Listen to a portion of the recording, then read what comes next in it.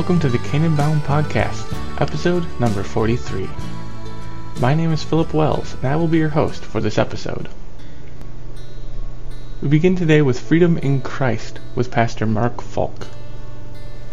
Galatians 3, 1-5. Idiot! You foolish Galatians, who has bewitched you? Before your very eyes, Jesus Christ was clearly portrayed as crucified. I would like to learn just one thing from you. Did you receive the Spirit by observing the law or by believing what you heard? Are you so foolish? After beginning with the Spirit, are you now trying to attain your goal by human effort? Have you suffered so much for nothing, if it really was for nothing? Does God give you His Spirit and work miracles among you because you observe the law or because you believe what you heard? NIV, 1984. Deborah gives Raymond, everybody loves Raymond, one of those looks. You can almost write the script. Idiot. Raymond usually richly deserves the title. We will leave for some far distant day Hollywood's penchant for portraying all men as buffoons and self-centered slobs. Often we are. We expect such language in a modern sitcom, idiot. But do we expect such an epithet from God's apostle? You foolish Galatians is not far removed from idiot. What would cause such a barrage of words? Is this even godly language? Many a pastor goes home from a counseling session and bites his tongue. He deals with decisions made by the sheep that defy rational explanation, much less a spiritual source or life. With a little introspection and a dash of honesty, very few of us sinners, and that includes pastors, can surveil life where our own stupidity is not our biggest obstacle to success, to faith, to spiritual life, to joy, real joy in the gospel. As the cartoon or comic once said, we have found the enemy and they are us. That's Pogo. But what is it that lights Paul's fire and flows to his quill? Is it financial folly? Is it selfishness that has destroyed a once blessed marriage? Is it even teenage rebellion? Is it a foul mouth in an otherwise holy saint? None of these, though all are sins. The Galatians have deserted the freedom and joy of the gospel for the legalism of a heaven obtained by human effort. Now let us state from the outset that God desires a godly life. Love for neighbor, love for the one who bought us with blood, a life guided by the clear words of the Word, a civil tongue, hard work, obedience to the authorities of the state, submission to the leaders, pastors of the church who are His faithful witnesses and servants. All this is true, and much, much more. When we fail to live a holy life, we fail to keep His will, and we fail a lot. This is precisely why Paul, once the most obsessive Pharisee of his age, has been led to see the futility of salvation by human effort. The Boy Scout path does not lead to heaven. The Galatians have gone back to the rules and regulations of the Old Covenant, the Old Testament, to days and seasons, to a strictly regulated diet, and a dress code that would be very hard to obey in our day. All of this is okay, sort of like voluntarily denying ourselves some food or pleasure during Lent, as long as the Galatians realize that none of this advances them or us one single step towards our heavenly goal. Paul asks some pointed questions. The Holy Spirit has been active with His gifts among these Christians. How did that come to be? By observing laws? No. The Spirit has worked faith in Christ. With that faith, He has come into their hearts and lives. There is no other way. Every man-made religion and most of the heresies, the false teachings in the visible church, replace Christ with some version of a good life, obedience to God's principles, a life of love, etc., etc. But all of these are empty attempts, dry wells, dead-end roads. Christ and faith in His doing, dying, and rising, these are the gifts of the Spirit. These bring life. Through these, the Spirit makes a home in believing hearts, and all sorts of blessings follow. Paul called the Galatians foolish. Luther spoke to the foolish people of Wittenberg. Maybe the simple word idiot would be fitting in our day for anyone who abandons the freedom of faith in Christ for an obsessive life of law. Have you noticed something? Whatever the question, the answer almost always comes back to Christ. May your eyes focus more on Him than on yourself. Don't be an idiot.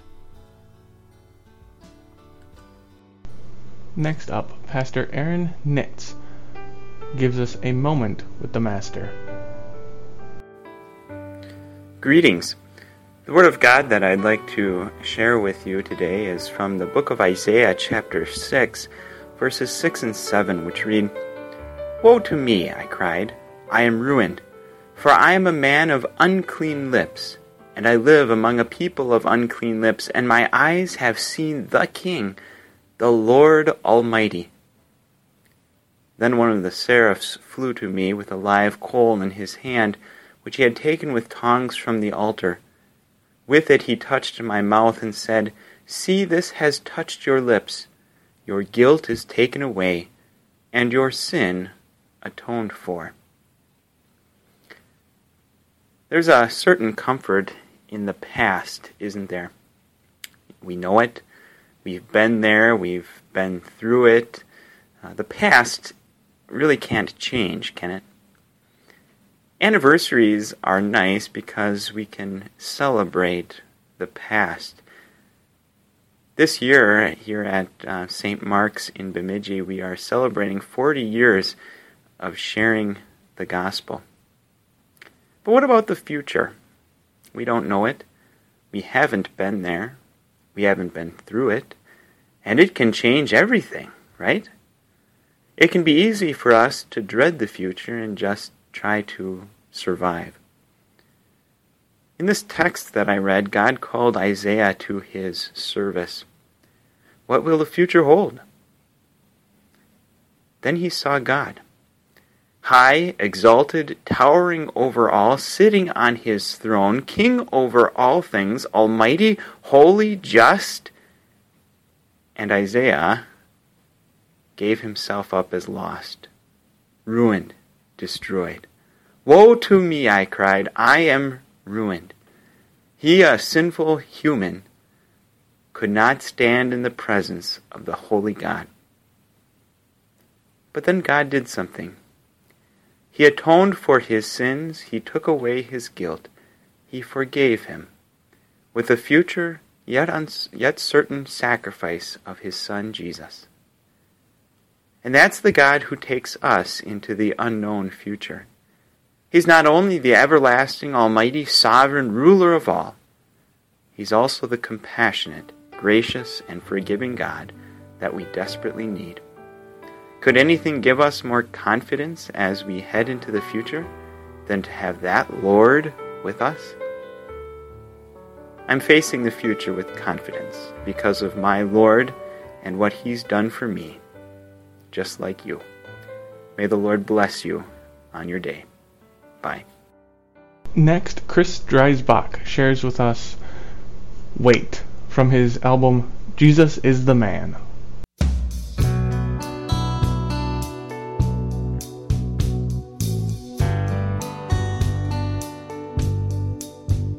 Have you spent some time in God's waiting room? Have you cried with David? How long?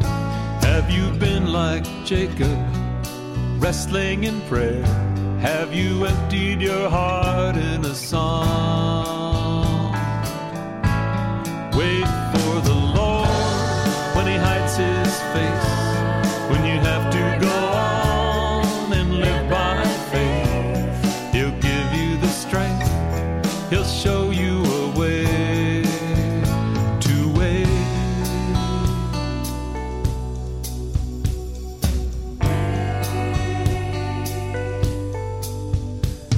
in Shiloh, Hannah wept bitter tears. She had waited so long for a child. Isaiah waited on a vision of Christ, and Job just waited to die. Wait for the Lord when he hides his face, when you have to go on and live by faith. He'll give you the strength, he'll show you a way to wait.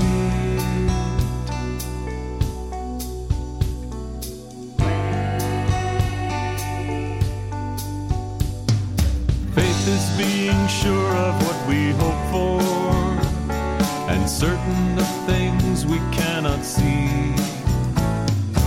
These are momentary troubles when you're looking at eternity. Joseph the dreamer was sold as a slave, awaiting his place in the sun. And the faithful watched as centuries rolled for the promised Messiah to come. Wait for the Lord when he hides his face, when you have to go on and live by faith. He'll give you the strength, he'll show you a way to wait.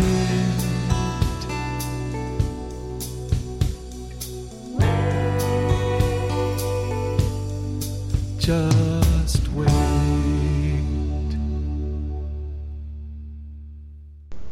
And now we join Pastor Timothy Smith with God's Word for You. God's Word for You, Job 13, verses 13 to 19. We're continuing to listen to Job's reply to his three friends. Keep silent and let me speak.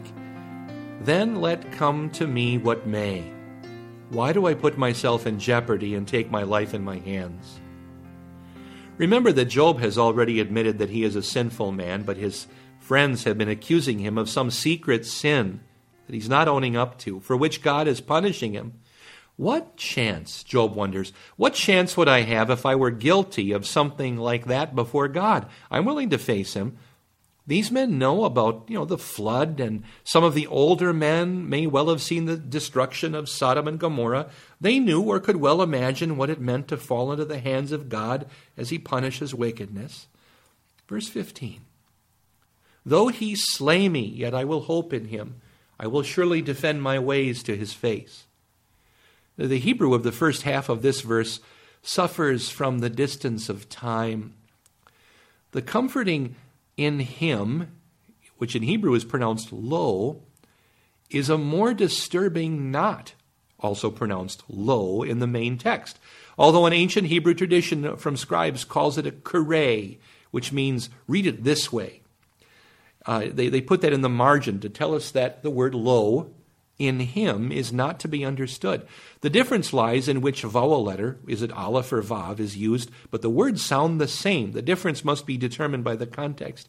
Here the second half of the verse shows us what is truly on Job's mind. Not to be slain by God, but rather the hope that Job has, which, dead or alive, is to defend himself before God face to face. Even here, the textual question does not really change our understanding of the text, nor the theology of the book. Of the thousands of such textual questions in the Bible, more than 95% of them deal with the spelling of proper names, and of the rest, the meaning of the Bible remains the same. God's Word is truly a remarkable and a priceless gift to mankind. Now, this passage stands as a foretaste of Job's great Redeemer song, Job 19, 23 to 27. Job is unafraid of earthly death. He knows that there is a place in eternity, a place that includes him. So listen again to what he said. Though he slay me, yet I will hope in him. I will surely defend my ways to his face. Luther dipped into this passage many times as a source of hope and faith, both here and also later on in Job 19. He was talking about this verse, Job 13:15, when he said this. Even if he slays me, even if he kills me, I will hope in him. For these are words of faith, hope, and love toward God and one's neighbor. No matter how much the world and its princes rage, nevertheless they will not drive out of me confidence in God, once it has been attained. Satan shall not make things so sour for me, much less the Turk. The Ottoman Empire was expanding beyond Greece into Transylvania and Hungary in Luther's lifetime and was approaching the Austrian border. Luther goes on, to be sure, they can take away this life or property, wife and children, likewise good health, but I will hope in God forever. Verses 16 to 19. Indeed, this will turn out for my deliverance, for no godless man would dare come before him. Listen carefully to my words. Let your ears take in what I say. Now that I have prepared my case, I know I will be vindicated. Can anyone bring charges against me? If so, I will be silent and die. The word for deliverance in verse 16 is Yeshua. It's the root of the name of Jesus. The Lord saves, or the Lord delivers. Job knows that he will have deliverance. He asks his friends to listen up because he's confident, he has faith that he will defend himself before God in their hearing.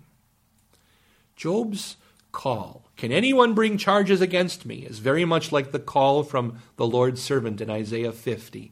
Who then will bring charges against me? This kind of language might have been a standard opening for a certain kind of courtroom trial, with the accused or his counsel opening the proceedings. Can anybody bring charges against me? Job is saying these things for the sake of his companions. He needed them to see that this was a spiritual matter that went deeper than they ever dreamed. They already heard him say that he wished he were never born. Now he is saying that he is willing to risk death to show them that his faith is grounded in the truth. Job lived too early to know the name of Jesus personally, but he knew that the meaning of Jesus' name, the Lord saves, applied to him. It applies to us too. Our salvation, our rescue from sin, is in Jesus alone. And in his name, I'm Pastor Tim Smith. This is God's Word for you. We end our time together with a song by Koine, Lo He Comes with Clouds Descending, from their album Emmanuel Lux.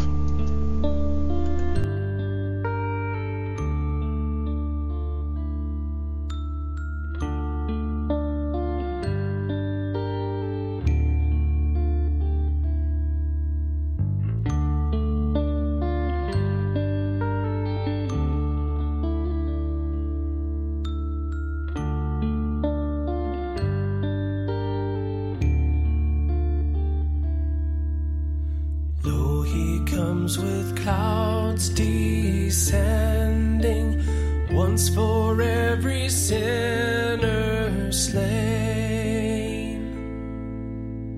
Thousand saints attending, swell the triumph of his train.